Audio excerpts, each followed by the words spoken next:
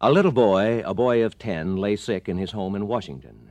His name was Tom, but they called him Tad, and he would only take medicine from his father. Only take medicine from his father, who was to make a speech the next day in a place a half-day's ride away by train, and the speech that he was to deliver not yet fully written. The father of the little boy said he must go, but his wife, the boy's mother, scolded and said no, he should not go. But the father went, riding in a train that rocked and shook so he could not write and pen the words to the speech that he must make. Finally, the train arrived at its destination, and the man and his party went to the home of his host for the night. And it was there that he put the finishing touches to his words, put them on paper with pen and needing only 2 sheets from beginning to end. Then the next day he mounted a horse, a small bay, and his long legs dangled almost to the ground. And he rode along with the large procession from the house where he had passed the night to the speaker's platform that was much too small, and where he sat for many long hours, because he was not the only speaker, nor even the main speaker, and the man who spoke before him did so for 2 interminable hours. But then it was President Abraham Lincoln's turn to speak on that day, just 100 years ago this week, on November 19th, 1863, and he spoke only 270 words, the Gettysburg Address. On Sunday, November 17, 1963, Frank McGee signed on for NBC's Monitor with a look at Abraham Lincoln's Gettysburg Address. Lincoln's famous speech was about to celebrate its 100th anniversary. 77 years ago, our fathers brought forth on this continent a new nation, conceived in liberty and dedicated to the proposition that all men are created equal. Now we're engaged in a great civil war, testing whether that nation or any nation so conceived and so dedicated can long endure. We are met on a great battlefield of that war. We've come to dedicate a portion of that field as a final resting place for those who here gave their lives that that nation might live. It's altogether fitting and proper that we should do this. But in a larger sense, we cannot dedicate, we cannot consecrate, we cannot hallow this ground. The brave men, living and dead, who struggled here have consecrated it far above our poor power to add or detract. The world will little note nor long remember what we say here, but it can never forget what they did here. It is for us, the living, rather to be dedicated here to the unfinished work which they who fought here have thus far so nobly advanced. It is rather for us to be here dedicated to the great task remaining before us, that from these honored dead we take increased devotion to that cause for which they gave the last full measure of devotion. That we here highly resolve that these dead shall not have died in vain, that this nation, under God, shall have a new birth of freedom, and that government of the people, by the people, and for the people shall not perish from the earth. Meanwhile, President Kennedy was in Florida, unofficially on the 1964 campaign trail. NBC News presents President Kennedy in Florida, a new special covering the president's activities today during a speaking tour of the Sunshine State. Here is NBC News correspondent Richard Valeriani speaking from the Americana Hotel in Miami Beach. President Kennedy spent a busy day of travel and speech-making in Florida. Although his trip was billed as non-political, today's pace approached the tempo of the campaign trail. Florida has gone Republican in the last 3 national elections and harbors strong sentiments for Arizona Senator Barry Goldwater. On Saturday, November 16th, Kennedy traveled to Cape Canaveral, where he inspected the Saturn Control Center and watched a Polaris missile test launch. The next morning, he and Special Assistant Dave Powers went to Sunday Mass at St. Anne's Church in Palm Beach. On the day of this special broadcast, the president began his day at MacDill Air Force Base. After a weekend at his father's oceanside home in West Palm Beach, the president flew this morning to MacDill Air Force Base in Tampa. There, he was briefed on the Strike Command, a unified Air Force Army command designed for the quick deployment of American forces anywhere in the world. After lunch, a helicopter took him to Al Lopez Field, where he marked the 50th anniversary of the start of commercial aviation. An overflow crowd of about 15,000 people, including hundreds of teenagers, greeted him with enthusiasm.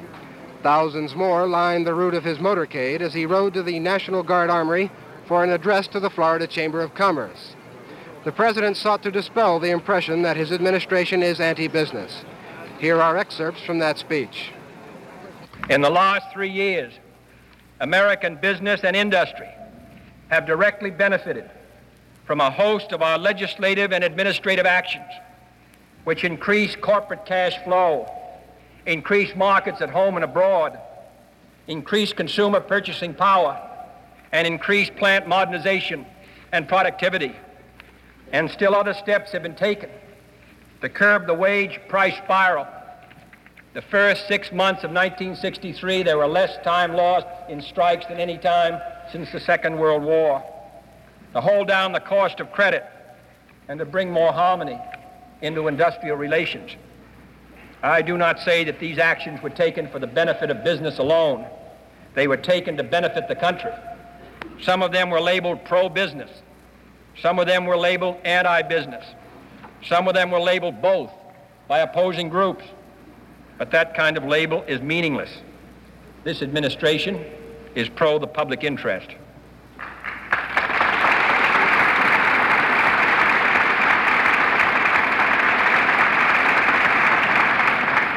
Nor do I say that all of these policies could please all American businessmen all of the time. So long as the interests and views of businessmen frequently clash with each other, no president could possibly please them all. Businessmen are welcome at the White House, and I welcome the chance to address business meetings such as this. Not because I expect that it will necessarily affect the results of elections, but I do think it can affect what this country does and how it moves ahead, and whether we're going to be able to find jobs for all the people that need them, and whether we're going to build the kind of a country in which all of us can take pride and credit. And that's the kind of cooperative effort which I invite from businessmen and from other interested citizens. If we can keep open the channels of communication, this country can make progress ahead. To further that understanding, I would like to answer 4 questions that I'm most frequently asked by businessmen, or written about, or written to. The first and most frequently asked question is the federal government growing so large that our private economy is endangered? My answer to that is no. The federal government has been growing for 175 years. Our population has grown even faster. Our territory and economy have grown and become more closely linked. The size of our business, labor, farm, and other establishments and organizations have grown. Above all, our responsibilities around the world have grown, and our stake in world peace has grown immeasurably. Life itself is more complex, and the American people in the 20th century have come to expect more from governmental action. From 1948 to 1962, the total federal debt increased less than 20%. We had the Korean War, all obligations abroad, a tremendously growing country, tremendously growing population. The federal debt grew by less than 20%, while the average for all the states was 500%. Or taking only the 4 years from 1958 to 1962, the federal debt rose only 8%, while state debt as a whole went up 41%. I'm asked, why can't this administration cut federal expenditures? And my answer is that we have cut. I recommended an additional $620 million of reduction in this year's budget since first submitting it last January. Domestic civilian expenditures, excluding national defense, space, and interest on the debt, domestic civilian expenditures were budgeted below the level of last year, a feat rarely accomplished in the last 15 years.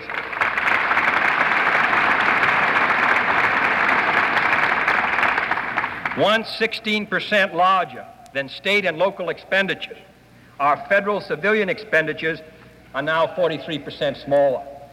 Finally, the question arises, will the fiscal policies of the government lead to inflation? And my answer to that is no. The danger of inflation arises when the level of total and private demand presses against our productive capacity. We are far from that today. total output in this country would have to increase by $30 billion to reduce unemployment to 4%. Our productive plant still, as all of you know, is still well below what you could produce operating at maximum capacity. Idle men and machines allow plenty of room for decreased taxes and increased demand without the risk of inflation. The tax cut, moreover, can be expected to stimulate productivity and growth and thus add to our productive potential, lessening the danger of inflation. The businessmen gave President Kennedy a friendly reception. When he is pleased by his rapport with an audience, he jokes with them. This he did with the businessmen when he was asked when he would name himself a candidate for next year's election. He said, "Let's just sort of leave it in doubt. I was a candidate so early in 1959, he said, that I thought this time I would keep everybody in more suspense."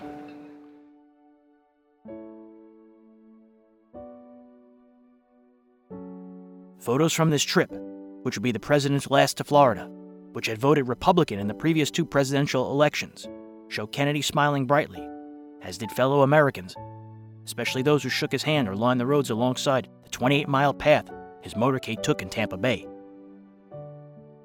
When Kennedy traveled to Miami, he addressed a Democrat crowd at the airport. Ladies and gentlemen, I've been making nonpartisan speeches all day, and I'm glad to come here as a Democrat and express my pleasure as a Democrat.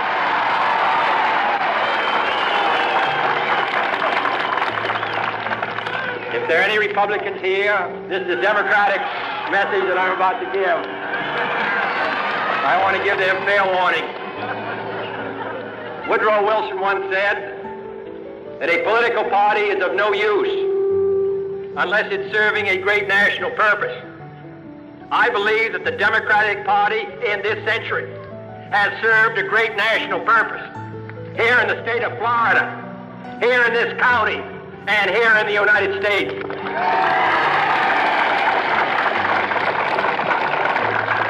We have been for the last 3 years attempting to build upon a framework and platform built by other distinguished Democratic presidents who went before, Harry Truman and Franklin Roosevelt, who make it possible for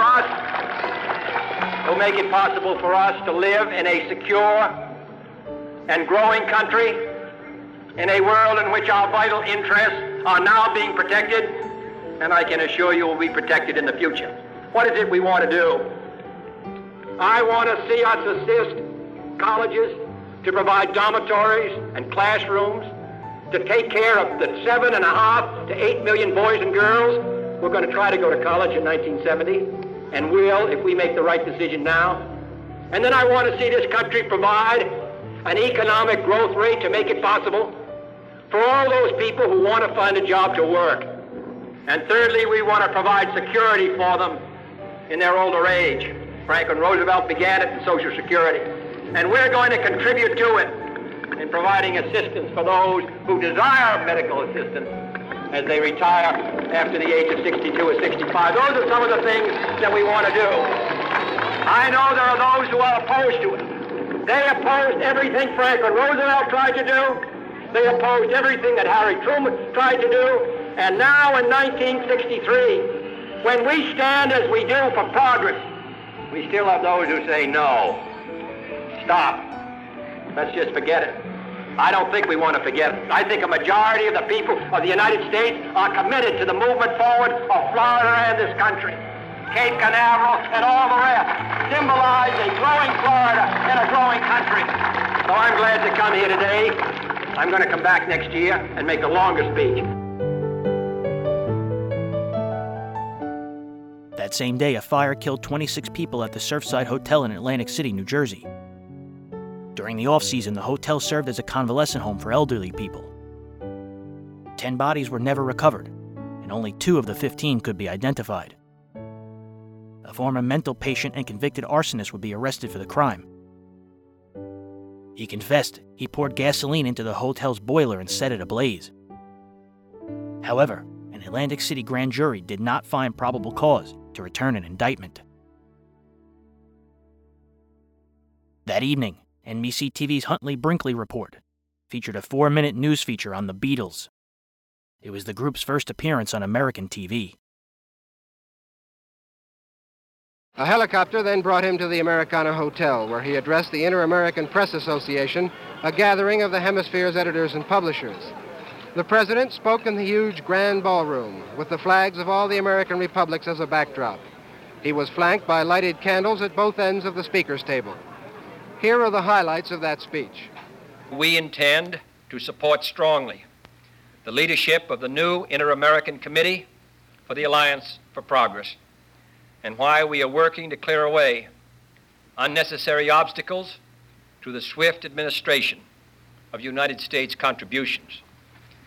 But necessary concentration on obstacles and improvements should not obscure the fact that the Alianza para el Progreso has also made important progress.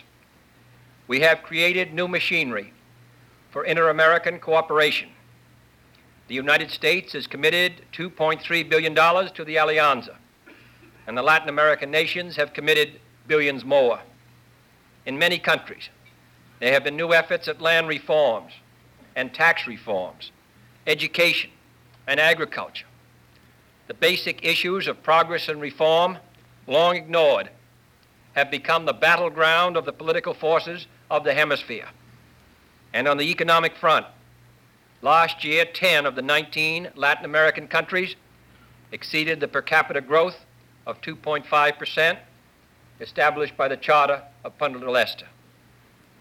Nor can the failure of some to meet the goals of the Charter be placed wholly on the shortcomings of the alliance. No amount of external resources, no stabilization of commodity prices, no new inter-American institutions can bring progress to nations which do not have political stability and determined leadership. No series of hemispheric agreements or elaborate machinery can help those who lack internal discipline, who are unwilling to make sacrifices and renounce privileges. No one who sends his money abroad, who is unwilling to invest in the future of his country, can blame others for the deluge which threatens to overcome and overwhelm him. For the Alianza para el Progreso is not an external aid program. It is more than a cooperative effort to finance development plans. It is a battle for the progress and freedom of all of our nations, and it must be fought on every front of national interest and national need. First is the front of social justice. It is impossible to have real progress as long as millions are shut out from opportunity and others forgiven obligations. In my own country, we have prepared legislation and mobilized the strength of the federal government to ensure to American Negroes and all other minorities access to the benefits of American society. Others must also do the same for the landless campesino, the underprivileged slum dweller, the oppressed Indian. Privilege is not easily yielded up. But until the interests of a few yield to the interest of the nation, the promise and modernization of our society will remain a mockery to millions of our citizens. The second front is the front of economic welfare, the principle that every American has the right to a decent life for himself and a better life for his children. This means we must continue to perfect national development plans to improve financing machinery and institutions. It means that every nation must be willing to make sacrifices and mobilize its own resources for development. It also means that the United States of America must live up to the full its commitment to provide continuing help. I have pledged the full energies of this government to ensure that commitment will be met, and it's my hope that the Congress of the United States and the people of the United States will recognize not only the obligation that lies upon them, but also the opportunity. In pursuit of economic welfare, the Alianza does not dictate to any nation how to organize its economic life. Every nation is free to shape its own economic institutions in accordance with its own national needs and will. However, just as no country can tell another how it must order its economy, no nation should act within its own borders so as to violate the rights of others under accepted principles of international law. Private enterprise also has an important place in the Alliance for Progress. There is not enough available public capital, either in the United States or in Latin America, to carry development forward at the pace that is demanded. Yet the net flow of foreign capital alone was almost $250 million less this year than last, a third as much as the entire request to the United States Congress for assistance funds in this hemisphere. If encouraged, private investment, responsive to the needs, the laws, and the interests of the nation, can cooperate with public activity to provide the vital margin of success, as it did in the development of all the nations of the West, and most especially in the development of the United States of America. This country would not have achieved its present growth rate if it had not been for the development capital, the private development capital that came to this country, especially in the years prior to World War I, when the United States was an underdeveloped country. If we are to have the growth essential to the requirements of our people in this hemisphere, then an atmosphere must be developed and maintained that will encourage the flow of capital in response to opportunity. Today, that capital is moving into growth here in the United States and into Western Europe. Together, we must provide the environment that will encourage its flow to Latin America. And third is the front of political democracy and stability. This is at the core of our hopes for the future. There can be no progress and stability if people do not have hope for a better life tomorrow. That faith is undermined when men seek the reins of power and ignore the restraints of constitutional procedures. They may even do so out of a sincere desire to benefit their own country. But democratic governments demand that those in opposition accept the defects of today and work towards remedying them within the machinery of peaceful change. Otherwise, in return for momentary satisfaction, we tear apart the fabric and the hope of lasting democracy. The Charter of the Organization of American States calls for, and I quote, the consolidation on this continent within the framework of democratic institutions, a system of individual liberty and social justice based on respect for the essential rights of man. The United States is committed to this proposition. Whatever may be the case in other parts of the world, this is a hemisphere of free men capable of self-government. It is in accordance with this belief that the United States will continue to support the efforts of those seeking to establish and maintain constitutional democracy. And fourth is the front of international responsibility. We must honor our commitment to the peaceful settlement of disputes, the principle of collective action, and the strengthening of the inter-American system.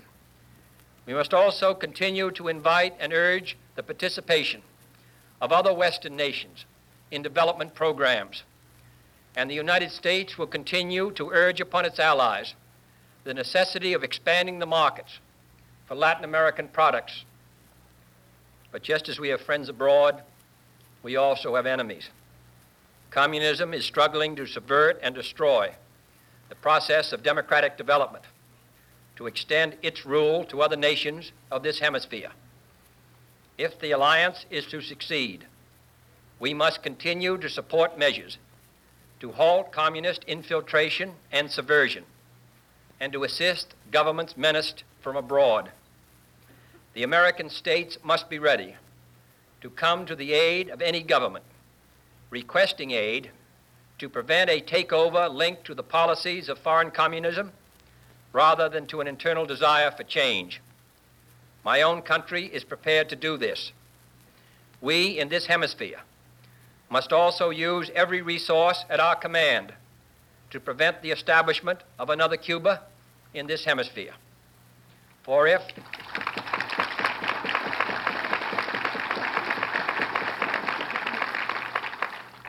there is one principle which has run through the long history of this hemisphere, it is our common determination to prevent the rule of foreign systems or nations in the Americas. We have ultimately won this battle against every great power in the past. We will continue to wage it and win it. And as we gain momentum and strength, the appeal and force of communism will greatly diminish. This has already begun to happen. Castroism, which a few years ago commanded the allegiance of thousands in almost every country, today has far fewer followers scattered across the continent. Experience in China, the Soviet Union, and in Cuba itself has revealed that the promises of abundance under tyranny are false. We ourselves can prove that democratic progress is the surest answer to the promises of the totalitarians. These are the many fronts of the Alliance for Progress. The conduct of those fronts, the steady conquest of the surely yielding enemies of misery and hopelessness, hunger and injustice is the central task for the Americas in our time. But no sense of confidence, of optimism in the future of the hemisphere as a whole can conceal our feelings at the self-inflicted exile of Cuba from the Society of American Republics. The genuine Cuban Revolution, because it was against the tyranny and corruption of the past, had the support of many whose aims and concepts were democratic. But that hope for freedom and progress was destroyed. The goals proclaimed in the Sierra Maestra were betrayed in Havana. It is important to restate what now divides Cuba from my country and from the other countries of this hemisphere. It is the fact that a small band of conspirators has stripped the Cuban people of their freedom and handed over the independence and sovereignty of the Cuban nation to forces beyond the hemisphere. They have made Cuba a victim of foreign imperialism, an instrument of the policy of others, a weapon in an effort dictated by external powers to subvert the other American republics. This and this alone divides us. As long as this is true, nothing is possible. Without it, everything is possible. Once this barrier is removed, we will be ready and anxious to work with the Cuban people in pursuit of those progressive goals which a few short years ago stirred their hopes and the sympathy of many people throughout the hemisphere.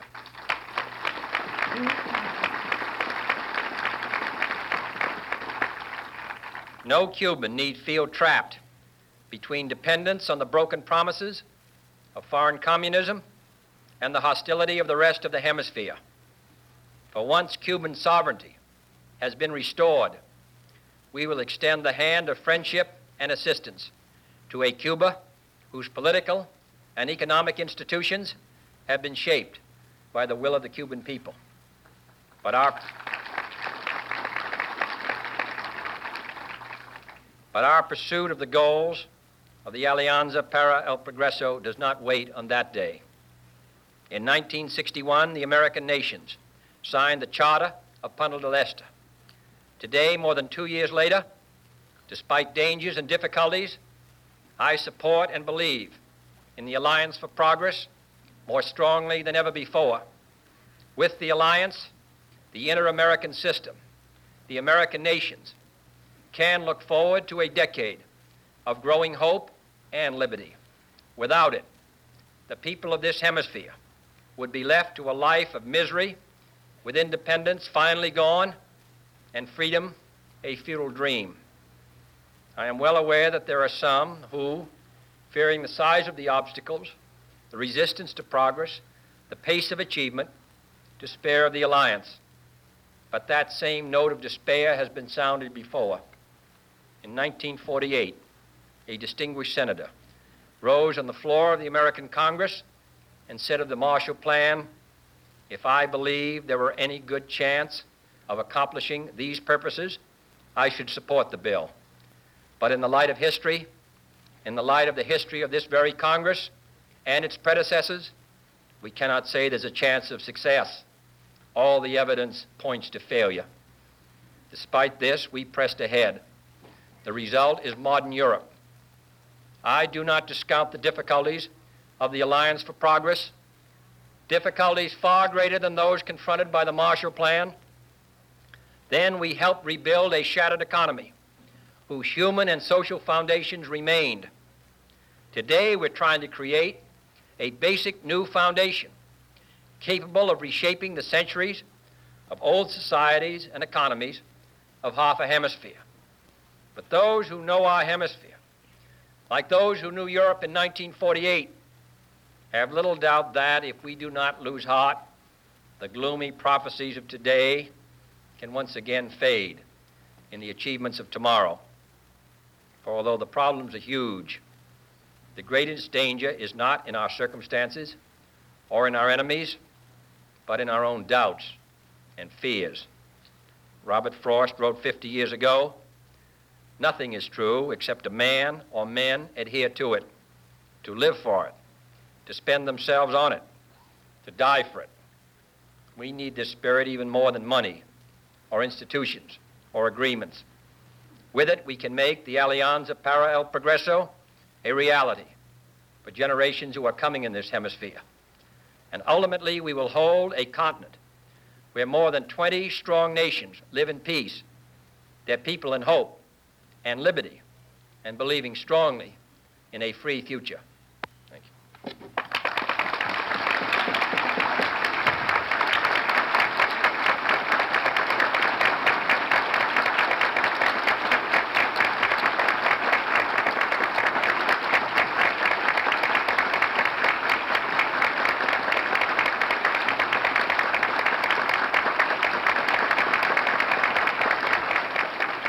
President Kennedy, one of our most popular presidents ever in Latin America, was given a tremendous ovation following his speech.